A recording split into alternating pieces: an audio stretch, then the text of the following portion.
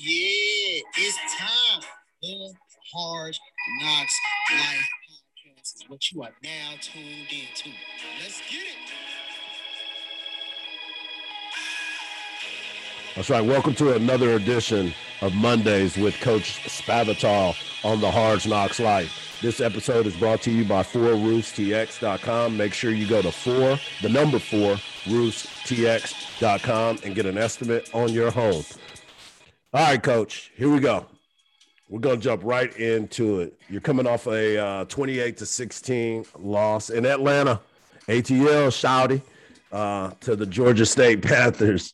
And, Coach, as I looked at this game, it was a one-point game through most of the first half. And, as a matter of fact, it was a one-point game at halftime. And then in the second half, the Panthers went on to outscore you 14-3 in the second half for a 28-16 victory in the ATL. Coach, I know that this is not the Mondays that we like to spend together. I know we like victory Mondays, but take us to Atlanta and let us know what's going on over there. I mean, you sit there and you look at your bright spot of the game was your kicker, Seth Keller. When a lot of people sit there and you try to figure out what's going on with the kickers, and you're like, man, what is really, really happening? But then he goes 3 for 3. He had two 42-yard field goals and a 31-yard field goal, which is great, but you want some victories behind that. Yeah, from that comment right there, that shows you that our red zone touchdown efficiency was pretty poor. That was kind of one of the factors of this past weekend. I thought Georgia State did a really good job of being very disruptive up front. I thought they won the battle at the line of scrimmage on both sides of the ball. We ended up having 15 negative plays on run plays, and they had only one, so they were chipping away and moving forward all the time. And we were kind of staying stagnant or moving backwards. And, you kind of look back where we're at, it's just really the inconsistencies of where we're at. I do believe that we make a lot of good plays in certain moments, but we also make a lot of bad plays as well, and we've got to minimize that. Our room for error is very minimal.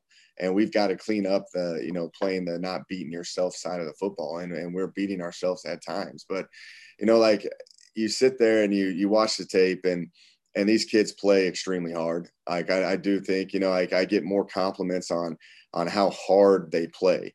We have a fight that's out of this world, and we're always going to be scrappy and we're going to give everything we got, but we've got to do more than that. There's so much more to this game, and we're not executing at the levels that we need to. And it's simple execution. We have too many drop balls. There's too many missed tackles. We're in position, which is a promising thing from a coaching standpoint. But at the end of the day, we got to make these plays. We got to make, there's a 4th and 1, there's a 3rd and 1, there's a 3rd and 2 where we had, the running back hit for losses in the backfield, and they end up getting, 10, 15-yard runs off of it after he makes 2 or 3 guys miss. And and rightfully so on the offensive side of the ball too, just with the drop balls and missed IDs up front and just not establishing the run game, it gets difficult for us to move the ball. So our execution's got to increase, I think that we are making plays at times, but the consistency's got to be way higher than what it is, because we're scrappy and we play hard, but it's not enough right now. We got to be able to execute at a high level. Yeah, and you said that earlier that your room for error is very minimal. And it's very rare that a lot of teams can go out there and play a clean game, a perfect game. You talked about it. You got the right play calls, and all of a sudden it comes down to execution and making sure that you can continue to move the ball. When those types of situations, because you see it across the country, it's not just happening at Texas State. You come in with this game plan, and then all of a sudden you got to change it. You got to kind of scrap it. What are some of the conversations that need to be have, not only with the players, but your coaching staff of hey, they've got this figured out. We need to scrap everything and go to something different. Yeah, if you look at this past game, a lot of it was protection based. I ended up throwing 9 different protections at these guys just to try to calm down their pass rush. We were hard counting them a lot, and we were getting them to jump off sides. But like when it got down to passing downs, because we couldn't establish the run, so we were in longer situations majority of the game. So at that point, they're going to pin their ears back and go get the quarterback in. And I had to move and shake a lot with the protections, and Coach Turner and I, Jacob Peeler and I, our offensive coordinator, we just had a lot of, conversations on the sidelines. All right, okay, should we gap protect this? Should we max pro this? Should we end up, chip protecting on these? And, there's a fine line, like you're max proing at times and they're only rushing 4 and you're blocking with 7. So you only got 3 out in routes. So, they end up probably matching that at times. So then you're like, okay, let's get, another guy out in a pass concept. And then now you're having deficiency in protection. So like you're sitting there working your way through it. But really what needs to happen is we need to establish the run game. So we still were trying to stick to the run game as much as we could just to try to eliminate the longer situations. But, like to give them credit, they dominated the line of scrimmage. So, again, like that's part of coaching. You got to end up, moving and shaking as much as you can based off of the flow of the game, and I felt the times that we had to play with tempo to get a good run, which isn't the best at times for the defense, because if you do have a bad run in tempo, then all of a sudden you put that defense back out there pretty quickly. So, we had a lot of discussions and a lot of changes of the game plan. And, obviously at the end of the day, we didn't execute it to the level that we needed to. Coach, I wanted to ask you that. You talked about picking up the tempo and trying to change it up. How is that as a feel? Like, when do you feel that you should go with the tempo, up tempo? It's just so much. I mean, I don't want you giving out all your secrets, but sometimes I wonder that, because again, I watch a lot of football and sometimes they're having great success with the up tempo. And then all of a sudden they're huddling up, giving everybody a rest, and then they try to go up tempo again and you can't. Yeah. So I'm just curious, your offensive mind, I'm just curious to how that goes into it. It's a feel, the reason why we went up tempo in this game is because all the other stuff wasn't working. So it just like, and I'm telling you, my call sheet, here at Texas State's been the most in-depth thing I've ever had, because, you just got to get a flow of the game and where the matchups are, like this is a very quality league, and there's some really good players in certain positions, and like if there's a deficiency, they typically expose it. So like you got to have your complement to it, so the discussions are like, all right, hey, your right tackle's having trouble in pass pro, or hey, your center, if we're doing zone techniques, like if we're running a zone play and he's isolated on a one-on-one block, that's not his, like that player he's going up against is a real player. So we need to double team it. So we need to push calls. We need to do all that. Like everything's really personnel driven. So when you got to like tempos, like you hopefully like they're not like just, with their ears pinned off and pinned back and they're firing off the line of scrimmage. So, sometimes tempo can mask like how hard they come off the ball. So like, that's why we're trying to get to it at times. In the previous 2 weeks versus South Alabama and versus Troy, the tempo was working really good. The tempo versus Georgia State was not working at all, like and hitting like what we wanted it to. So, to kind of answer your question, it's kind of a feel for the game. And, I think when you start finding your identity of a team, I think at times like, tempo is our best way to run the ball. But when it's not working, then we got to make sure that we're trying to get in the best call we possibly can when we do hand it off. Yeah, and you talked about your defense and, well, the running game, obviously, you only ran for 123 yards, which is not your normal type of output. And, the Panthers rushed for 298 and passed for 200 at 6.8 yards per play, per play. And then you guys were at 4.4.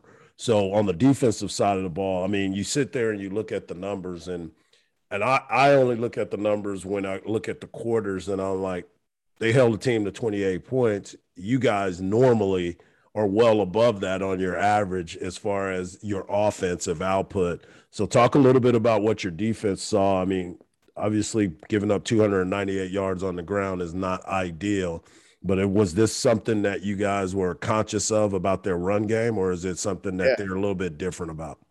No, they're a spread option team, so they're going to run the ball a lot, and their quarterback's a dynamic player. So it's those it's kind of where college football is going. You see Coastal Carolina doing all like Georgia Southern was doing it. Now Georgia State has like implemented that a lot, and they run the QB a ton. And like Georgia State kind of went back and forth. There's the ups and downs with it because both their quarterbacks have been knocked out at some point in the season, And, I thought our defense did well in terms of being in the right position. I thought there was too many missed tackles, and that quarterback was making us pay. Like, we knew that there was going to be a methodical game. You had to make sure that you tackled and lined up and do it over and over and over again. I did think that they started to impose their will on us a little bit when it got into the fourth quarter. And establish the line of scrimmage. Like we're in the right spots. Some of those run plays that should have been, probably a no gain to a 1 yard gain it was getting those 6, 7, 8 yard gains because we were wearing down and they're bringing it pretty good. But, the defense played well enough to win this game. It's as you're talking about it, the stats are skewed at times, but, they scored 28 points in the offense. We were in the red zone, I believe, 4 times. And, really came out with just field goals. We never even scored. And that shows you that, we were in position to win the game and we just didn't capitalize from an offense perspective. But I was pleased with how the defense played in this past game. Well, we're talking about it. This week is no layup either. I mean, the Sun Fun Belt is one of those tough teams to play. Louisiana Lafayette, you're on ESPNU, nationally televised game. And, I've seen Louisiana Lafayette a bit. They played the University of Texas. I believe they were a team that Appalachian just beat Coastal. I mean, this whole league is something to be talked about. But when you look at Louisiana Lafayette, what jumps out to you about their team? I know Billy Napier is a good coach, and you've played this team multiple times. But when you sit and look at this team, what stands out to you? They know how to win. I think I was reading that they've won 27 of their last 31 games, and a lot of them have came down to the final possession, and they typically find a way to win. And I think they managed the game well. They got 8 super seniors, so they're still a very experienced team. I think just at the beginning of this year, they weren't really playing their best ball. They were trying to figure out who they were, and then you watch them come out versus App State the other night and just absolutely destroy App State. And then they're in battles all the time. They're in a battle versus Arkansas State, and they end up just finding a way to win. I think they've established a really good program there. They're close to being a top 25 team. They're very good on defense. They're very sound on defense, and what they do on offense with Levi Mitchell, who's been there for a long time. They know how to manage the game, and they run clock, and they're very efficient at what they do, and they play well together. We're going to have to play a very clean game. We can't be playing the way we've been the past few weeks in terms of all the mistakes that we've made. And we got to show up, we got to make the tackles, and we got to do it consistently, and we got to put the ball in play, and we got to make plays, because on their defense and our offense, they're going to be, it's one-on-one battles. It's contested across the board. There's not going to be people wide open ever. You're going to have to make contested plays, and we're going to have to be able to establish a run. It's a solid team across the board, and got a lot of respect for them. And we got to play clean football across the board as well. Yeah, clean football is what it's all about. That seems to be the theme of today. Like I said, and you said, that minimal mistakes can continue to push yourself out there. But I want to ask you, before I let you go, I got a couple things I want to talk to you about away from your games. I want to talk to you about that Penn State, Illinois, nobody wants to win game, 9 overtimes. And I believe Texas State was the first team to ever go to that 2-point conversion victory, I guess you would call it, because that's the game you won. And but Penn State and Illinois, man, that is something you and I have talked about this right here on the show, that we talk about player safety. We talk about being able to continue to move on. What were your thoughts when you heard that they went to 9 overtimes?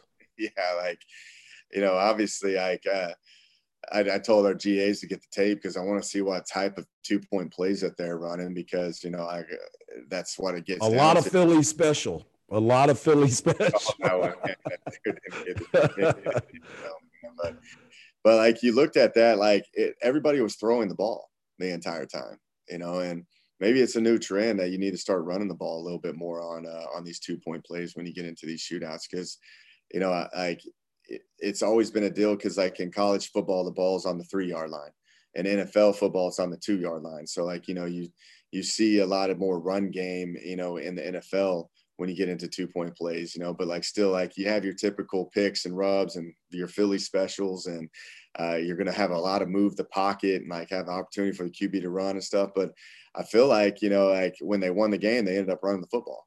So like it's kind of maybe that's the philosophy that's changing right now. So like I was very fascinated with the game. Like what an interesting game to be a part of, man. Right. Like 9 overtimes, and like it just went into really a true 2-point shootout. I think I don't know how many, like what was it, like 12 2-point conversions. Well, yeah, it was something ridiculous. I mean, we were sitting there watching it and it was like, what are they doing? Why are they doing this? What happened here? Who was open right away? And Illinois had to do it with the backup quarterback because their quarterback got hurt on one of the plays that they were doing the 2-point conversion on. Yeah. So it was a tough look, but a good victory for Illinois because they needed that. I wanted to ask you about Cliff too. I mean, your boy Cliff Kingsbury. He just comes back off of COVID. First off, the team played great when he wasn't there. They continued to handle business, and then this week they won again. So Cliff 7-0 in the NF of L right now. Talk about a little bit about what you're seeing with the Arizona Cardinals as well. Not only offensively, but defensively, they're all over the place. Yeah, defensively they're playing well, man. I talked to Cliff this morning, and like he was off due to COVID protocols, and he just talked about like just getting back in the rhythm offensively. It took him a little bit, and he said like that's not the way you wanted to start the game last week. But he said the defense is playing awesome, man, and they are like they're fun to watch, man. Like what I see is a team that's having a lot of fun. I think they got a lot of weapons. I think they're just gelling on both sides of the ball, and they're finding ways to win, man. But that defense is playing lights out. Like they're fun to watch. But I'm an offensive guy, so I'm gonna be watching that offense as much as I can. And just what he does with Kyler Murray is just special, man. That kid is an elite talent. He's the fastest guy on the field. He's maturing into a great pocket passer, and Cliff's done a great job of, the Ertz guy, come in as well, and then he ends up hitting that touchdown, so it's just like they've got, DeAndre Hopkins and AJ Green and Christian Kirk and Rondell Moore, and then you throw Ertz in, and like it just isn't Ricky Seals Jones on that team too? Or did Ricky go somewhere else? I think Ricky was on that team at one point. He was, Ricky was, man. Like, and then I think Ricky went to the Browns. That's right. That's right. He scored a touchdown. Yeah. He could still be there at the Browns. I don't know, but yeah. But like what an interesting league, because you got a Thursday night game for them with a quick turnaround, and they play the Packers, which that's going to be no. And right. I was asking him just about like the turnaround, and he's like, it's crazy because people don't understand, like Harge, like how hard it is on your body to have a war like that versus the Texans on a Sunday, and then turn around and play an all-out game on Thursday versus the Green Bay Packers, who is one of the better teams in the league. So, it's just interesting because both of those teams got to turn around, and they got to do really like there's no practice. It's like all walkthroughs and make sure that your body is ready to roll and then go and play. So, it's really curious to see where this league goes, man, because it's early, it's 7-0, but there's still so many more games to play. So many more games. And I know you're the Cowboys guy, the Cowboys fan, and all that. It's still a lot of ball to be played. Yeah, I have to humble myself every once in a while. I went shopping this past weekend, and I told myself, I was like, I got to wear it now because I don't know when I'll be able to wear it again. They look good, man. I'm telling you. Dak is on fire right now in my mind. But right. It's fun to watch, man. There's just a lot of good teams. I think the parity's there. Like it's going to be interesting to see how it all plays out. Yeah, especially when you start looking across the NFL and you're seeing some of the teams that were expected to do well, and then they're not. And then you look at the ones that were supposed to be in the middle of the road, and you find out, like you said, the Titans are tightening up, with Derrick Henry and Tannehill, and now they got Julio and AJ Brown, and that defense is flying all over the place. It's a fun league to watch, and every game is suspenseful. So I've been having a lot of fun with it. So, Jake, as always, man, it's always good talking to you. I appreciate the time. And again, make sure you check it out. Louisiana Lafayette versus the Texas State Bobcats on ESPNU this weekend, nationally televised, 11 a.m. You got to make sure you go get them, dog. I appreciate you, Howard, as always, man. Always, my friend. And there he is, Jake Spavital. Again, another edition of Mondays with Coach Jake. And just remember this, don't believe everything you see, because even salt looks like sugar. Peace.